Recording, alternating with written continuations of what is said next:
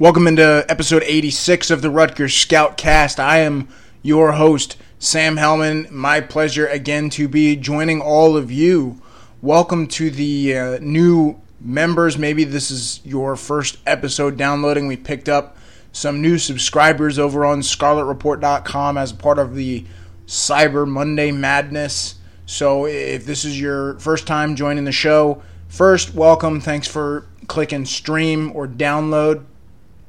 Second, sorry, this is going to be a shorter episode than what you're used to. So if you've been using this to make your commute home from work or your commute on the way to work on Friday or whatever, you might have to go back into our archives and download a second episode for this week because I don't know how to describe it, but it's been a very long, exhausting week of Scarlet Report action, and our members over there come first. So I've really devoted 95% of my time this week to our members and our behind-the-scenes information and, hitting the, going out to basketball, going out to wrestling, covering football last Saturday, all the kinds of stuff that's kept me busy. So what we're going to have on the show this week is a shorter show. It's really an interview-based show.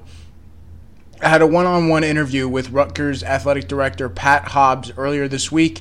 If you're a Scarlet Report member, you've already read the interview. We talked about Coach Chris Ash's contract extension or agreement or whatever you want to call it.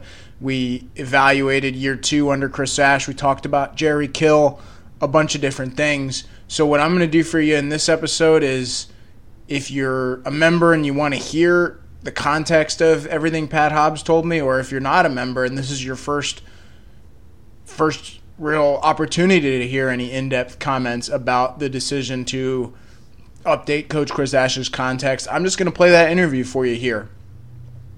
After I play the interview with Pat Hobbs, I have a second interview, and that is with Miles Nash. Talked to Miles Nash before one of his final practices as a Rutgers Scarlet Knight. The guy really represented Rutgers well this year as a guy that played on all three phases. He played tight end, defensive end, and on special teams for Rutgers. Miles Nash is one of the best interviews that I've ever had at Rutgers. I love him. He's so much fun. He's honest. He says the kind of things that normal football players don't say, talking about why he didn't transfer, why he stayed at Rutgers, why he really changed positions, all that kind of stuff. Miles is one of the best interviews in my 11 years at Rutgers, and I'm sad that this is the last one that we'll do with him on the team. I'm sure that we'll talk to Miles in the future as he gives it a shot in the NFL, as you'll hear in the episode. So, again, the way this works is coming up Pat Hobbs. After Pat Hobbs is Miles Nash, and then we're going to close out the show with a brief Rutgers Scoutcast mailbag segment. Here we go. Fire away. Pat, why is now the right time to give this to Coach? Like, what did you like about this year that made you want to get him locked up through 2022? So we, this was sort of part of what we did from the very beginning with his contract. Was I wanted to make sure that he knew that he was going to have the time it took to be successful. So we built in some measures in terms of extending that contract out. And, as I look at it, you got to look at every year, and you got to look at, are we making improvement? And I think this year was a major improvement over last year. What I know, and what sort of, the only person who probably knows it better than me is Chris Ash. I know the state of affairs and the condition of the program when he took over, and what he's done in 2 years is certainly well deserving of a 5-year runway to the kind of success that I'm very confident we're going to have. A lot of people, again, that aren't as tied in as you or I, that don't follow Rutgers, see a 6-18 record and just write it off. But what is it that he's done that's impressed you so much? Well, so one, you got to recruit, right? So you got to bring in recruits, and without speaking to any sort of specific players or anything like that, he's done a really solid job with recruiting. And, any coach deserves at least 4 recruiting classes to really see what do they do with their players, what do they do with player development. The locker room is a much improved place. The chemistry on that team, the way that those players love each other and take care of each other, is I think very different from what was described to me. And obviously, I wasn't here before, but I know what's been described, and I know the things that he's doing in terms of off the field development of these players, whether it's the strength and conditioning, whether it's nutrition, is exactly what needs to happen to have success 2 years, 3 years from now. What I love about Chris is he's building a program. He's building a program that's designed for sustained success. And so while, we all would like success to come earlier in terms of wins and losses, all of the components that I think are necessary to have a successful program, he is working on those. And then you got to add to that, Chris is a person of tremendous character, great integrity, and so we should all be very proud that he's leading the program. You mentioned the recruiting aspect. How important was the timing of this announcement? Because Coach Ash, he went on the road Sunday to go visit his commits right away. He's recruiting, and now he has this extra ammunition. Well, that's absolutely important, and I wanted to make sure that not just sort of the folks who are inside Rutgers, but those who are outside Rutgers know that I'm committed to this coach. I think he's doing a great job, and they should know that this is the coach who's going to be coaching them. How important has that factor been that we're not seeing Rutgers football in the headlines for the same reasons that we were 3 or 4 years ago? I mean, it's very important.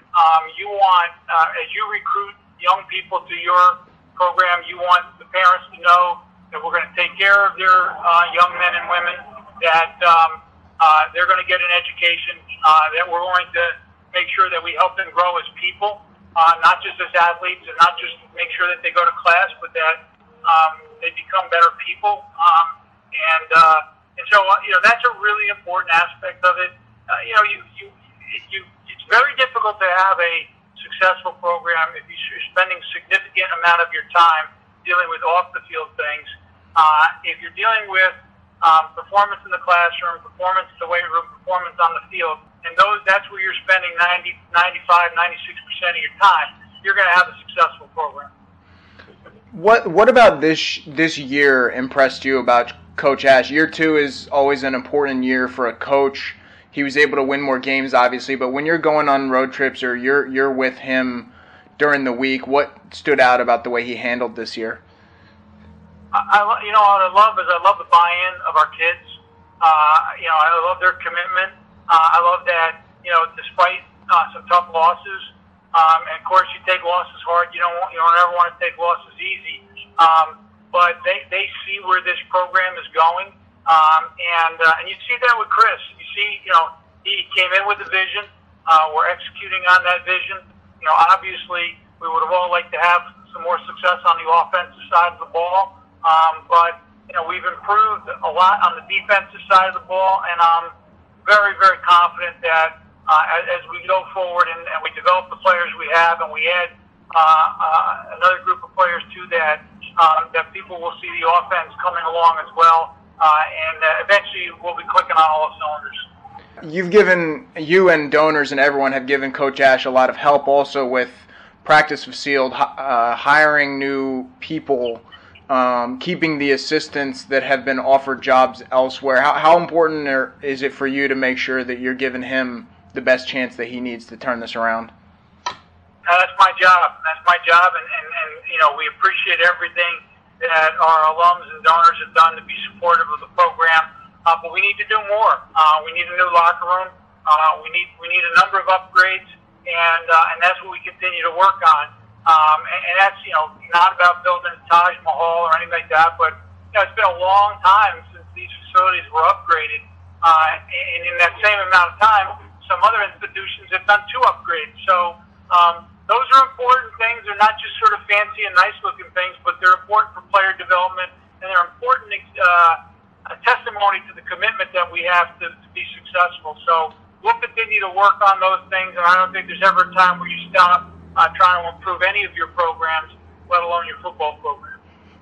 Jerry Kill's already said he wants to come back next year, health permitting. How beneficial do you think that will be, not only just with his experience, but giving these quarterbacks and this offense a little continuity finally? Jerry is one of the best in the game. I think he's one of the great coaches. He's even a better human being. And the sort of the intangibles that Jerry has brought this year were really very, very visible. He's a presence. He has the right mix of being demanding and being compassionate. Knows when a kid needs a hug and knows where a kid needs to be pushed and pushed hard. Jerry's great. I mean, he has been such a great addition. I look, in terms of our offensive performance, I'm sure Jerry was frustrated. But as we continue to develop the players that we have and add new players, those kind of things can turn pretty quickly, and I expect that next year. All right, I have one more question for you, Pat. The official visit season's about to start at Rutgers. What role are you trying to play, or what message are you trying to give the recruits that you meet with over the next few weekends? So I always tell all of our coaches, in any way that they believe I can be helpful, I'm happy to do that. Obviously, the schedule, it depends on the schedule. But I like to get in and talk to the parents and to the students about their life as students at Rutgers University, their growth as people. I'll leave it to the coaches to talk about how they're going to develop them as players. But for me, it's an opportunity to talk about what a great university we have in Rutgers University, what a great alumni base we have, the unique position as the only New York metropolitan area FBS team. And so those are the things that I speak to. I speak to the opportunities they have in coming to Rutgers. And any way that I can be of assistance to our coaches, I want to be able to do that. And they get to deal with that lovely New York media that we never annoy them, right? I have no issues with our New York media guys. I know you all have a very hard job, and I appreciate the coverage that you give us, and I appreciate, I think everybody tries to be fair. There might be articles I wouldn't mind tweaking a little bit here and there, but I appreciate the New York media, the difficult jobs that they have. You can always start ripping us on Twitter now that you have an account. I won't be doing that. But I'll be promoting our teams, and I'll be promoting our university. Right on. Well, thanks, Sam. Hey, thanks for your time, Pat. I appreciate it. Take care. What's up, Miles? It's good. You can stay sitting. You don't have to stand for me. How do you feel going into senior day? I seen you on Twitter this week that you really valued your time with these guys and getting to do it one last time. I'm just humbled by the opportunity. It's kind of bittersweet feeling. I'm happy to move on to the next chapter. I'm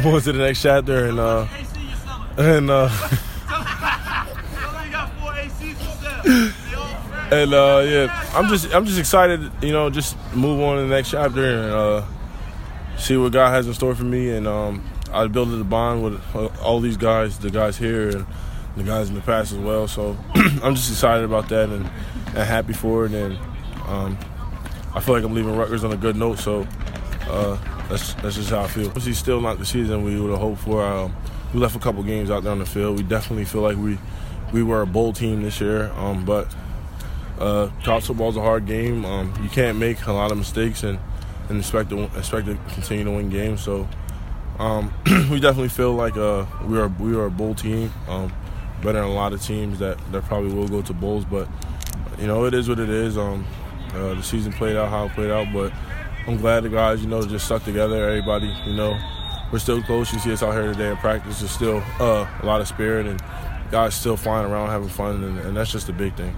You mentioned the next chapter. What are your plans after Saturday, after you finish up at Rutgers? Looking at the film, I think I had a solid year film-wise. Stats-wise, could have been better, but at the end of the day, football's assignment football. You go out there, you do what you're told to do. So blocking-wise, I think I did a good job blocking as a blocking tight end. I definitely could catch the ball and do a lot of things catching the ball, but the way our offense played out and the different things, Jerome was that number one tight end, so there was limited opportunities there for that. But I came too far not to give it a shot. I was a two-way player in the Big Ten, so I mean, hopefully someone takes a chance with me, undrafted or whatever. But if that happens, if that situation, I'll make the most of it. I'm thinking about tight ends in the NFL. Tyler Croft's killing it right now. His stats were probably non-existent here his last year. I mean, do you look at that and that's what you see for yourself? Not skill set, but just that people will turn on the film and see something. Absolutely. Like I said, it's all about how they're involved in the offense and how things go. You look offensively, stuff that happened this year. You look at Deuce last year, a guy who had 8 catches and now he's on the active roster. It's all about the opportunity. Deuce's opportunity in the NFL and his fit in that scheme is more beneficial to what he's good at. So, like I said, if I get an opportunity to play at the next level and it's on a team that fits what I do athletically, and I can just do my job to the highest level as they want me to do, then I'll succeed there. And I ultimately think that's what it is, college football. That's all about getting into the right scheme where you fit best. And ultimately, I came here to Rutgers. I experimented first 2 years, playing outside linebacker, which probably wasn't in my best interest. Every other offer I had, you look at, I had defensive end offers. But that's the thing, being a 17, 18-year-old kid and then being 22, 23 years old, you look back at that and you're like, you should go to a school where the scheme is best for you and not where you had the most fun on your official visit. So I enjoyed my time here. I have no regrets. But like I said, I'm glad I went through this process. I can lend a lot of advice to my brother when he's going through the process, and if I have a future son who's going through the process, I'll know that he's going to a place where it best fits his athletic abilities and what he wants to do. You when you were younger, you were pretty honest that you thought about transferring a couple times. What made you want to stay? Well, to be honest, ultimately after the season last year, you look at last season. We were in over front primarily. I was behind JPO and Darnell was behind Quanzale and Tomoko, who's obviously starting right now. So in my mind, this season, going into the season, I pretty much in my mind feel as though I had a great opportunity to start defensively, and then ultimately finally moved to the Okie front. And you see the Okie front now. It's those 3 guys have to be pretty big in there. Yeah. That's why Kevin, he's the end over there, and then you have Badeke, and then you have Sebastian, because those guys have to be 280, 300-pound range to hold up in there because they're taking on a lot of double teams. Yeah. Then you have that stand-up end, and that's Kamoko. That's what he does. Kamoko guards running backs out of the backfield. He can stick tight ends and stuff like that. That's what best fits him. But it's not what best fits me. I think I'm a traditional 5-tech, 6-technique defensive end. And like I said, we switched to the Okie front. I had spoken to Coach Ash, and at first I had asked to transfer, but ultimately that didn't work. That wasn't in my best interest. I had to take more classes than I probably could handle to graduate. And just speaking with Coach Ash, he came up to me with the opportunity to play tight end because he knows I was athletic. So at the end of the day, I couldn't transfer, and I'm not really a 4i, so it was in my best interest to play tight end. And then as for ultimately, I asked him, well, there's something I can do to help this team on defensively, just even though we're in the 4i, and that's where the third downs kind of came into play. I think I only had 1 sack this year, but film-wise, I have a lot of pressures. I had a lot of stuff where I'm getting guys free and stuff like that. So I have no regrets. I think everyone, at the end of the day, all I cared about was winning, and we did that. We had some good moments this year, and at the end of the day, it's really about the team for me. So I had fun with the team. You learn a lot when you put the team before yourself. When you have a lot of selfless guys, it breeds success, and I think that's why the senior class was really it's important, because we were able to show guys how to be selfless, and I just think it was big for us to be role models to them, to see when you're selfish and you work hard, the W's will come. And they have younger guys. They're going to improve. That recruiting class they have brought in is really good, so they're only going to get better. Cool, man. I appreciate it, Miles. I always appreciate it. Thank you. No problem. Thank you, sir. Well, it sounds like Brian and Lawrence next door have finally calmed down, which allows me to record the Rutgers Scoutcast mailbag and close out this show in the wee hours of the morning. But a fun question, a quick thing before we close out the show. First off, let me say thanks to Rutgers Athletic Director Pat Hobbs and to Rutgers tight end defensive end Miles Nash for their time this week. The fact that Pat Hobbs was willing to talk to me it was a 15-minute conversation, but I cut some of it out and some of it was not necessarily on the record and stuff like that. But the fact that he gave me 15 minutes of his time on the day that the contract went public, while he's hitting up donors, he's getting ready for the big basketball game Tuesday, everything, I appreciate it, and I think it shows that he gets it. A lot of people listen to this. A lot of people are on Scarlet Report, and he knows that the best way for Rutgers' message to get out there is by him delivering that message and not hiding behind spokespeople or just declining interviews for no reason. Pat's been very good with that. Go ahead and tweet him thanks. I'm sure he'll respond, because he definitely runs his Twitter and checks it all the time. Hopefully you can hear my sarcasm in my voice. Thanks to Miles Nash as well. While I don't see him as an NFL draft pick personally, I also, I've been wrong before with these guys, and I think that Miles Nash has a good work ethic and he's got a good frame, and I really do wish him the best of luck. It's stuff like seeing Carlton Agudosi get on the active roster that I love about Rutgers football. Think about Carlton Agudosi as a high school senior. That's when I know him as a junior, I guess. No one was recruiting him at Rutgers because no one thought he was going to be able to pull off the grades to get into college. But PJ Fleck gets on him early. Greg Schiano gives him the thumbs up, and Rutgers lands this kid and helps him out with his academics. He gets into school at Rutgers, and if you look at that receiver class, he's the one that got into the least trouble and had the most professional time at Rutgers. So credit to Carlton. I don't know where that came from. That was kind of off topic and rambling, but I know I tend to do that. So Rutgers Scoutcast mailbag, I got both.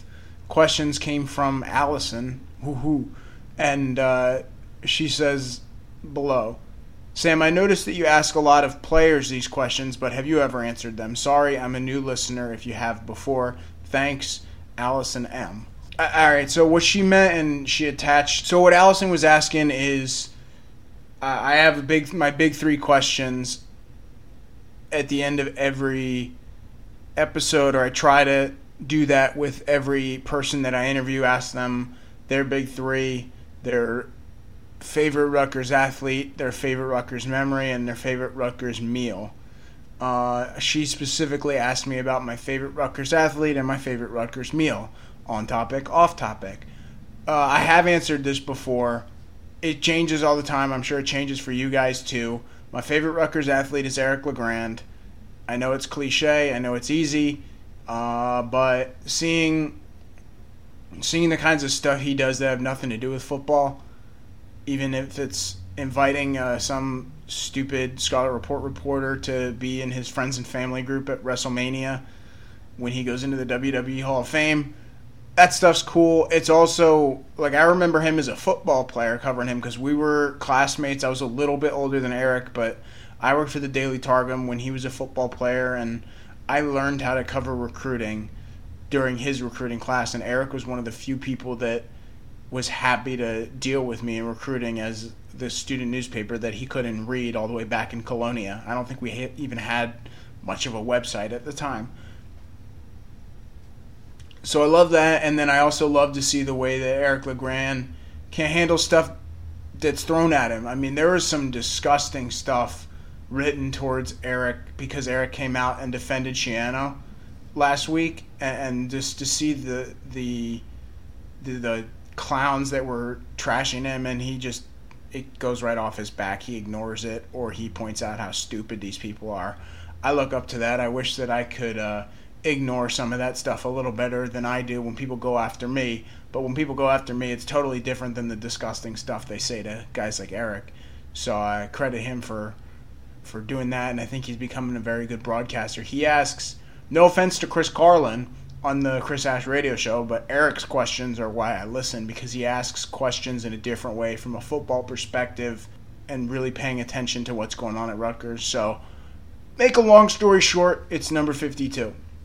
My favorite place to eat, it's PJ's Pizza on Easton Ave. I've been a PJ's guy ever since my first slice, my freshman year. I didn't know Easton Ave was a thing until after I got to Rutgers, because I didn't grow up going to Rutgers. I literally only been to Rutgers twice before I moved in for my freshman year. I went on my quote-unquote official visit where I took a tour with my dad, and we went around all the campuses on the buses, but the buses don't drive down Easton Ave. I didn't even know it existed until friends and I wandered out from our dorms, and PJ's was one of the first places I was told I had to try. I loved it. I go there at least once a month to this day. Their slice selection is great in terms of just getting a slice on the go, which I did on the way to class just about every day my senior year when I lived in that area. So definitely PJ's. Thanks for the questions, Allison, and thanks to everyone for listening to this episode of the Rutgers Scoutcast mailbag. We'll try and get Brian Doan back on the show next week. Actually, that's a good way to close this out. If you missed hearing from Brian on the show this week, I don't know why you would. He's really annoying and loud, and the jerk store called. If you miss hearing from him this week, we have an analysis series on ScarletReport.com right now, breaking down each Rutgers position, looking ahead to the offseason, talking about stuff like the upcoming quarterback battle, which recruits could play early, which redshirting guys made the most noise. We do all of that in video format on Scarlet Report, so make sure you check those out. We call it the Scarlet Report What Comes Next series, and we've broken down about half of the positions so far. We're going to do one more per day until we finish breaking down the roster. I'm the host of the Rutgers Scoutcast, Sam Hellman. Thanks for listening.